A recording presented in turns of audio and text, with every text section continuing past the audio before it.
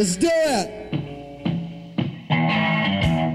MainMan. MainMan. MainMan. MainMan. MainMan. I can tell you everything about MainMan. Why and what and how and whether it was exciting or not. Sometimes yes, sometimes no. A very long, wonderful adventure. Hello and welcome to episode 22 in our series exploring the history of MainMan, the groundbreaking management rights company that completely transformed the business side of rock and roll in the 70s, becoming synonymous with the decadence, extravagance and indulgences that are now part of rock folklore. When he originally tried to get us to wear the makeup, Ronson was like, being from the north, not bloody going to do that to me, I'm not wearing that. I think he was ready to go back to Hull when Bowie mentioned that. MainMan was formed by entrepreneur and impresario Tony DeFries, who worked with a diverse range of clients that included Mick Ronson, Amanda Lear, Lou Reed, Mott the Hoople, John Mellencamp, Danica Gillespie, Mick Ralphs, Iggy Pop, and David Bowie. Our respective girlfriends and wives and whatever put together all these really ridiculous cartoon capers, comic hero costumes, and they're all sort of superhero things.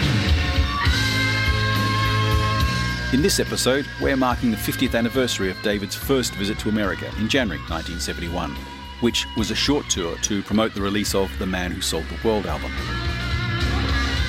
The visit was instigated by Mercury Records' American publicist Ron Oberman, who was convinced of Bowie's potential and hoped that a promo tour would help raise his profile in the US. Ron flew from the Mercury head office in Chicago to London in late 1970 to meet with David's manager Tony DeFries, and persuaded him that a short promo tour would benefit both David and The Man Who Sold the World. Following on from Michael Oberman's recollections in the last MainMan episode about the US angle on David's visit, here Tony provides a unique UK perspective. We'd already been talking to Mercury, specifically Irwin, and Ron McBride, who was head of A&R. So we hadn't yet discussed the possibility of buying back the masters. We were still in the phase of trying to get a promotional effort from Mercury in the US. And rather than trying to send David on some kind of a live performance tour, which would have meant putting him on the bottom of a bill with various other acts, and which Mercury weren't very willing to pay for, we decided it would be more realistic, more functional, if you like, to let him do a personal radio tour rather than performance, but to go to America, meet up with press, music, or other press folk, try and get some coverage of the new album, and try to get some exposure on radio stations. And this kind of arrangement, this kind of tour, was very often the first way to get an audience in the US. So we arranged that with Mercury and started out by sending David on his own, and he met up there with various people, and one of them was Ron Oberman. Ron had been introduced to David's music by his brother, Michael, and Michael had written a review of perhaps the earlier Bowie album, the one with Space Oddity on, but subsequently Ron suggested to David that he might consider RCA Records as a possible record company because they didn't have very much in the way of contemporary artists. They were primarily country and rock and roll, really in the form of the Presley era, but not much in the way of modern, new, if you like, 60s, 70s rock. And that was a disadvantage for them in the marketplace. But simply because they didn't have that sort of act, new acts were less likely to be in their focus, and the same acts that might have approached RCA that were major 60s acts generally looked to other record companies, Atlantic or CBS, that already had a significant presence in the space. So RCA were still going along with the Waylon Jennings, Dolly Parton, very much a country stable, clearly not where Bowie was headed. Later on, Ron Oberman actually ended up at CBS and became instrumental in trying to promote Iggy, who we ultimately had signed to a CBS lease tape arrangement, but that we'll get to later. As we would say, that's another story. Meanwhile, Ron and David, along with people like John Mendelsohn, who'd written a very nice review, I think more than one actually, on Bowie's work, was a big fan. So they met up with people like John and others. David went to a private house party and played for assembled guests, some of whom were music people, producers. I think Peter Ayres was one of them. And he generally began to create a little group of people in the Rolling Stone and similar music journals, and even in the LA Times. He would get a certain amount of press for his lyrics, for his structure, not so much for the music at that point, but as much as about he was clearly different. And of course, he also went to LA wearing his dress, and he went to different places, radio stations in different parts of America. I think Ron accompanied him on quite a lot of these journeys where David would appear in a dress or another outfit that was similarly unusual. He was always looking like something different than the standard rock star or the standard country star. He had this Lauren Bacall long hair. He often wore makeup. And when he didn't wear a dress, he tended to wear other unusual outfits. And that made him interesting, as well as which he was well-read and well-versed, and so he could talk about different subjects that were not the normal fare. And it did begin to build up a dedicated following. All of this gave him a bit of a foothold in at least American press circles, and in some cases, radio stations, particularly in places like Cleveland, some stations in LA. None of it was enough to move sales of the Holy Holy single, for example, which was the first release from the Man Who Sold the World album, and which was really the main thrust of that particular personal appearance tour. It didn't actually create any significant movement, but people did hear about it. Some magazines wrote about it. It didn't really change anything, and so at the end of quite a short visit, he came back. For David, it changed quite a lot, because in that trip through the US, where he'd never been before, he got a completely different view. And people like Ron Oberman, I think, helped with that, because they specifically took him to places where he wouldn't necessarily have gone on his own, and introduced him to people that he wouldn't have necessarily met. David got a lot of inspiration from America in terms of seeing things very different than when you see things, for example, on the TV of the time. If you were watching television in England in the 1960s and 70s, you never really saw America. What you got was pictures of America, visions of America, if you like. But actually being in America, actually being in Manhattan or being in Los Angeles or being in Chicago is very different than seeing what was essentially a television view of it or a magazine view of it. And this is something that really helped David with his next round of songs when he started writing songs that had an American influence, things like Jean Genie, Panic in Detroit, even some of the earlier songs on Hunky Dory. He had a different perspective about what happened over there. And that was very valuable and decidedly helped him to make contact with American fans and create something that American fans would like, because it was so different than what they were used to seeing. That, I think, was the upside, if you like, the benefit. And getting some of those people, like Ron, who then followed him, and probably Michael too, through his next 2 or 3 years of becoming Bowie, and becoming Bowie especially in the US, becoming Bowie in America.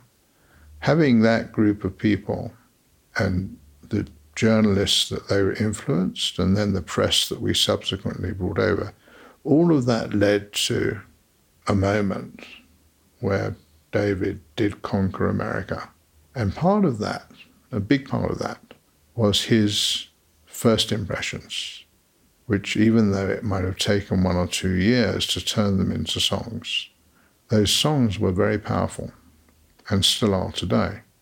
Now we're looking at all of this through the lens of today's Holy Holy celebration by the Holy Holy travelling band, which often features new artists or artists of the moment, artists like Deborah Harry, but is essentially made up of Visconti and Woody, the only, if you like, members of that Man Who Sold the World group who are still able to perform.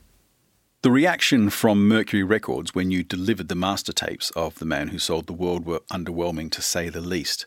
What sort of comments did they make to you about David and what they expected from him at the time?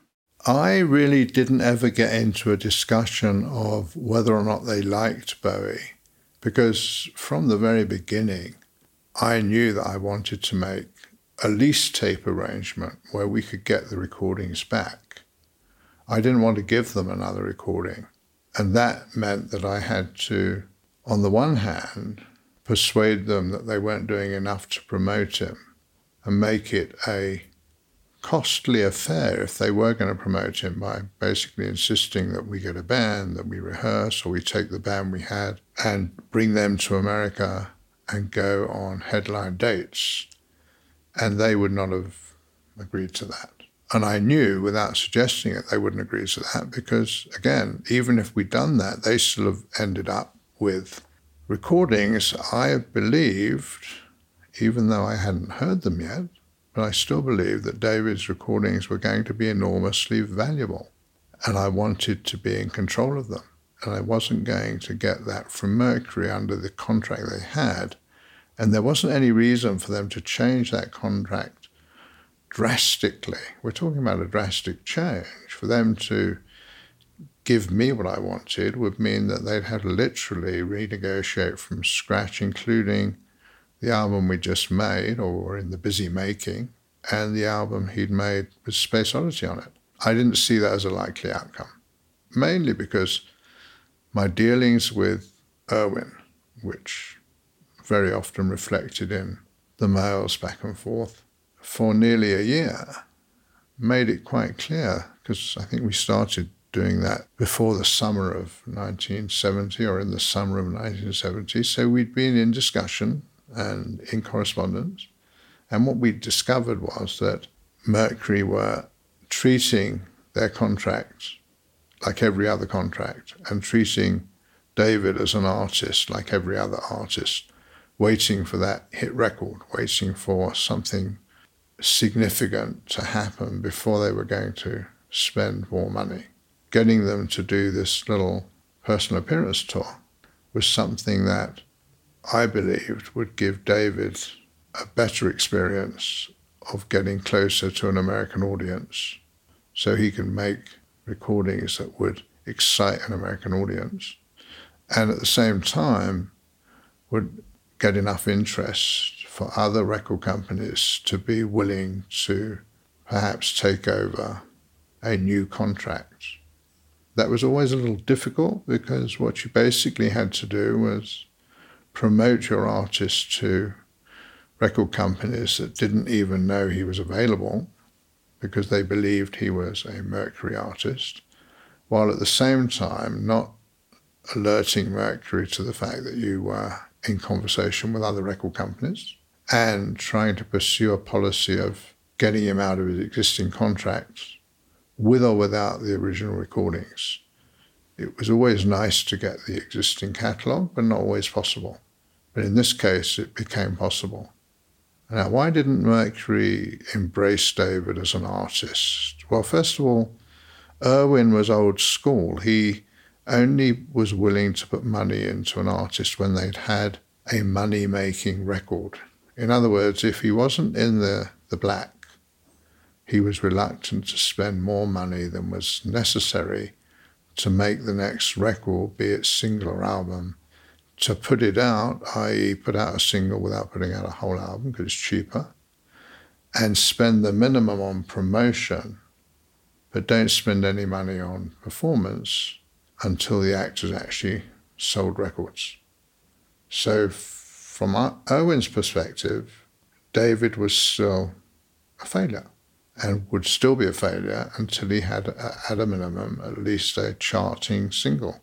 And even though he'd had one, it wasn't enough to get them over the possibility that might be a one-time novelty record and nothing else would ever happen, because that was also very common in the industry at the time, where you had one record that took off and was a big hit, but then the same act, for whatever reason, the artist or the band, never got to making another record that had that particular quality that made it a hit. So record companies tended to say, if the artist doesn't get a record that either sells a lot or at least makes it into the charts somewhere, then we're going to restrict how much money we spend until we see that happen. And if we don't see it happen after a few releases, whether it be albums or singles, we'll probably let the next option go. I didn't want to wait for that either, because waiting for the option to be given up would mean that I'd have to delay making another album and essentially put David on hold. That wasn't what he needed. What he needed was momentum and exposure. So, irrespective of whether Mercury were going to let him go, we did start doing concerts in the UK. We did start doing costumes. We started doing makeup and hair and all kinds of stuff. And we made a long-term attempt to put together a very tight band. Lots of rehearsals, lots of reviews, lots of set changes, small concerts that weren't profitable with small audiences. But what we got was a sort of momentum and fan club and a level of interest from people like the BBC or promoters. Something's happening unusual and different. And when we were ready, we could bring people over from the States to look at that, but we weren't ready in the 1970, 71 year. Now, people at Mercury who were enthusiastic about David, including obviously Ron, and even though Michael wasn't at Mercury at the time, he was a music journalist for a Washington paper, he was still a Bowie fan. So we had at least these two fans. At Mercury briefly was Calvin Lee, or Calvin Mark Lee, who was a scout for talent. And even though David was already signed to Mercury, he still came to England and met up. And this, I think, happened before I met David and Angela. But then he was still on the scene briefly after I met them. But he didn't persuade Mercury that David was going to be enormous. He spent quite a few months in England, and eventually they said, well, nothing's happened, so you should forget it. And he was recalled. He didn't remain with Mercury after that, so David lost one of his supporters. Robin McBride, who was head of A&R, was a supporter of David's, but couldn't find a formula that would make his music popular. And even if he had found one, it's unlikely that he could have persuaded David to change his style or his writing or his composition or his recording in a way that would satisfy American radio and or Irwin. So although he probably tried to persuade Irwin to spend more money or put more effort behind David, he wasn't successful.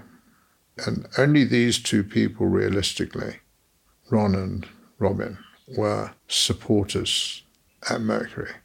And they were essentially on the opposite path to Irwin. And when Irwin saw a chance that he might be able to recover his money, although I don't think he believed, frankly, that I would say, okay, how much do you want? But by asking the question, he opened himself up to me saying just that. And of course, at that point, it was game over. So I think that really is the answer to that question. Irwin simply didn't have the vision to say, it's different, it's strange, it wears a dress, it's got long hair, it sings in a peculiar voice, but it writes great songs. Yeah, that's what he should have said. He didn't say that. So I said that. And despite all the setbacks and the obstacles, and there were many, I was right. and David ultimately became a global superstar and frequently voted to be the most important musical performing talent, even now, many years after his death. David returned from that visit re-energised by some of the great music he heard and the interesting people that he met. How do you remember his reaction at the time? One of the big differences between America and England at this moment in time, when he's listening to Iggy, is that it's not okay to be transgender or gay or have more than one sexual identity, or even be a boy who's willing to have sex with men even though he's not necessarily transgender or gay, or a girl who's willing to have sex with a girl. Those were all completely off limits in England. They were criminal offences if you got caught. America seemed to be open to boys and boys and girls and girls and boys and girls, and nobody made too much of a fuss about it. And that enchanted David, frankly. It was like, wow, this country is so free. And remember, he's going to San Francisco in the era of San Francisco being the still flower power and hippie and happy and the, if you like, the capital of the world's children who can do whatever they like. And he's going to LA, the film capital of the world, to Hollywood. So of course he sees something very, very different here, very different than the restrictions of English upper-class behaviour, which are forced on English middle-class behaviour.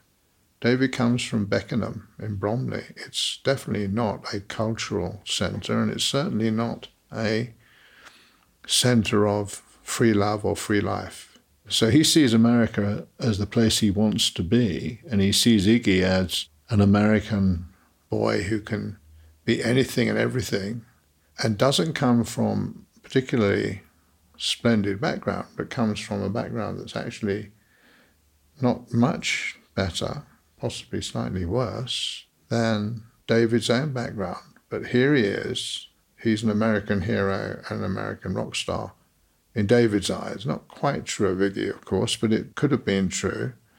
Actually, it has eventually become true, even though it took quite a long time. But Iggy is an icon of rock and roll. So I think that's what David was captivated by. And frankly, once I met Iggy and once I listened to his stuff and once I talked to him, James Osterberg Jr. was well-read and well-educated. He actually had parents who were teachers. He often portrayed himself as coming from a sort of white trash background that wasn't true. He had actually read Nietzsche and Dostoevsky and a bunch of other interesting authors, and he could talk about them. The problem with Iggy was he was massively caught up in drug addiction. He never got away from it. So eventually his career had ups and downs. But in the period that I was dealing with him, he essentially made enormous mistakes in trying to handle a very large and problematic drug habit, and one that he shared with many members of his band. And so the net result, the Stooges didn't support him, he didn't support them, and they were very rarely able to go out and do anything coherent. So he did overcome all of that eventually, but it took a long time. And how he overcame it and why and what, a lot of it with David's help, I think that is definitely another story. So we know that David loved the Iggy and the Stooges music that Ron introduced him to on that trip. And he finally met Iggy while in New York for the RCA signing in September of that year. How did that meeting happen? After the RCA signing, David and Angela, and probably Z, went to a club in New York called Max's Kansas City. And there they met Lisa Robinson, who was a music journalist. I think she wrote for Time. Anyway, she was very well known, and she often went to Max's to see what was going on. Danny Fields, who was a New York manager, was also there. David asked if they knew Iggy, and Lisa said to Danny Fields, why don't you get a hold of Iggy and tell him to come and meet us? It happened that Iggy was in a recovery program, methadone probably, and he was staying at Danny Fields' house. So Danny Fields calls him up and he comes down to Max's a few hours later, meets up with David, and they hit it off. And I'm there as well at that point in time. So I meet Iggy as well. And I say, when I'm ready to leave, why don't you come and have breakfast with us at the Warwick Hotel? That's how I met Iggy. The next morning, he shows up and he is wearing a pair of cut-off denims with a hole in the back and a T-shirt. I'm actually having breakfast. Iggy orders 3 or 4 breakfasts. And then we start talking about what he'd like to do, what he could possibly do, and what his situation is. It turns out that he's in a contract with Elektra, which was Elektra Records then. Jack Holtzman, I knew, who was the head of Elektra. And it was a small, independent record company. And they had made 1 or 2 albums already with Iggy and the Stooges, and that they hadn't proved too successful. So I said to James, let me have a word with Jack Holtzman, and then we'll see what we can do. And then I asked Z, Tony Zanetta that is, who'd been in the meeting, to call up the factory and arrange for David and Angela and I and himself to go and meet Andy Warhol. And David and Andy had a very peculiar meeting where they didn't really talk to each other. And David played a record he'd made for a song called Andy Warhol, which Andy didn't comment on, but he did tell David that he liked his yellow Mary Jane patent shoes. Meanwhile, I had a long conversation with Andy and Paul Morrissey, who was his partner and business manager. And there's an ongoing Ron Oberman connection in the Iggy story, because after Ron left Mercury, having worked with David, he moved to Columbia Records. Can you explain Ron's link there? Our next encounter, that is to say MainMan's next encounter with Ron, was after we'd made a deal at CBS, or as it then was, Columbia Records. That deal was for an album which became Raw Power, and the deal itself was signed in 1972. The recording was made that year and issued in March of 1973. By that time, Ron Oberman had moved to Columbia as head of A&R. And in that capacity, he may have influenced Clive Davis, who was head of Columbia Records at the time, and someone that I had a very good relationship with, to consider taking Iggy on, partly because he was already aware of Iggy, having introduced David to one of Iggy's earlier recordings, and he was also interested in following up what he saw as the next new important, or one of the next new important acts, and aware that Bowie might be involved in making the next Iggy recordings, which he did become, at least at the mixing stage, involved. And also, I think, aware that I would deliver the best recording that Iggy could make. And many of those factors might have influenced Clive to rapidly, i.e. as soon as I offered him Iggy, he rapidly signed him up and we made the Raw Power album. So in 1973, when the album's been released and we've started to do concerts, I'm talking directly to Ron about how we are going to be able to promote that album, promote Iggy as a performer, and that's the next time Ron's in the picture. During that period, MainMan have opened a very first foreign management office in Tokyo, and have also received an offer from Carnegie Hall to put Iggy on in May of 73, which they subsequently withdraw.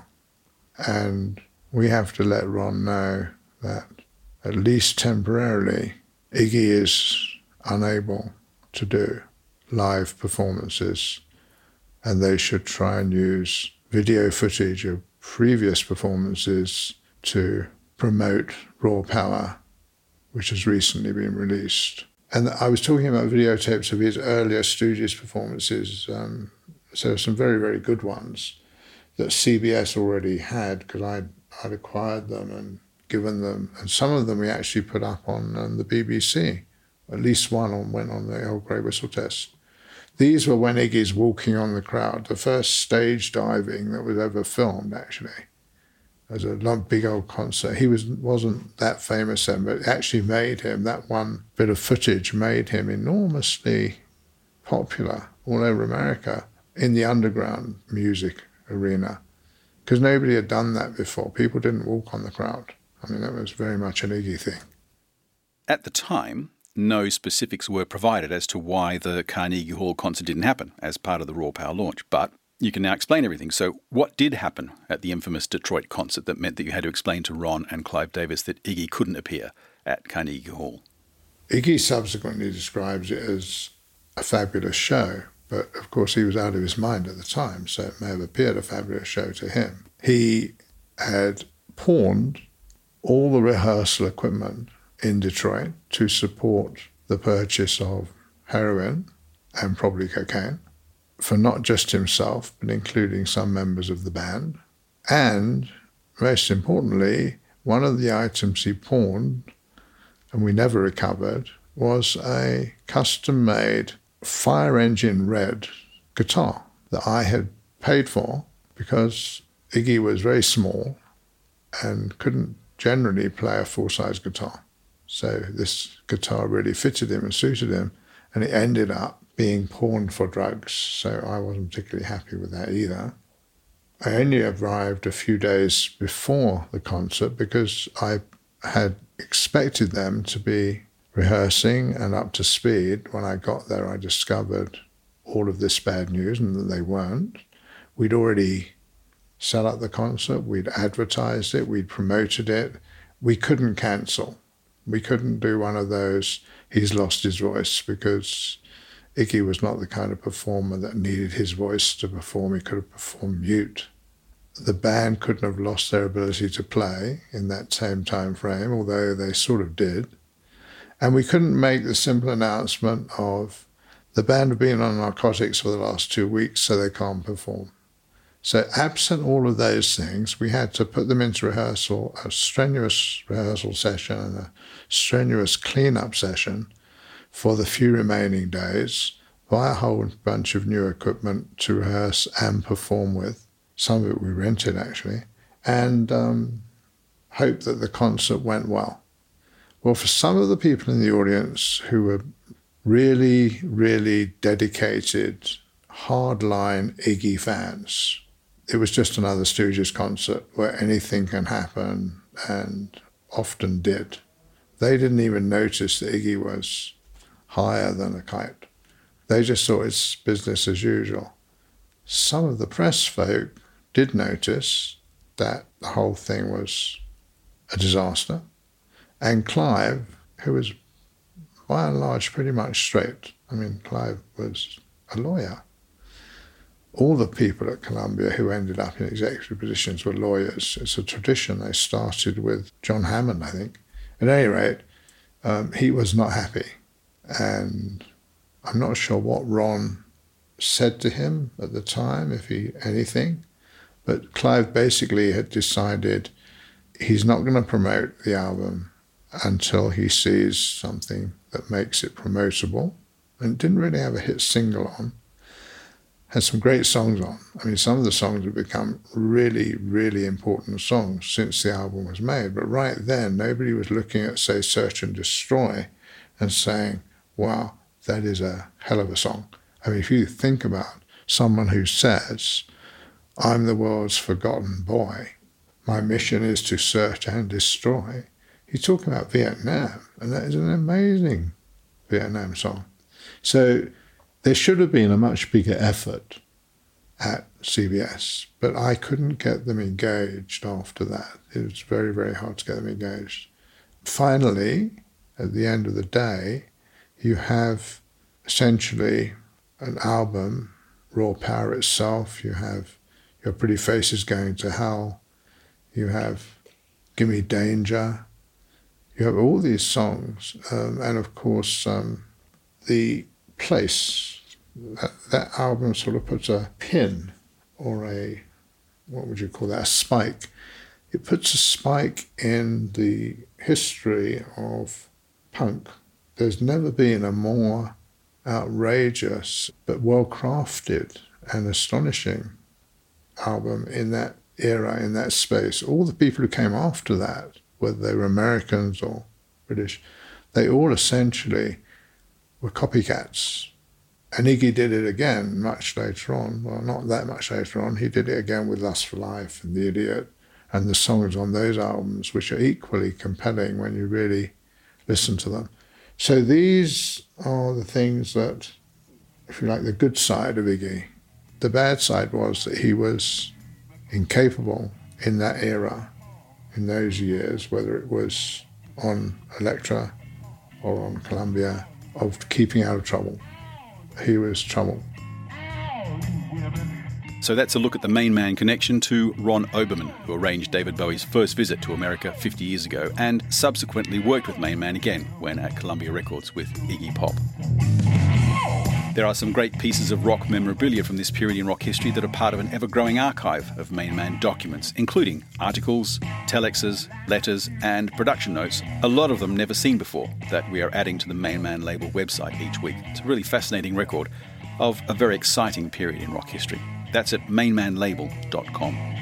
And on the website you can also check out the other episodes in the MainMan series. In the next episode, we'll explore another MainMan connection between two rock stars who created historic music together, Mick Ronson and John Mellencamp. I'm Des Shaw, and this is a Zinc Media MM Tech production. Thanks for listening.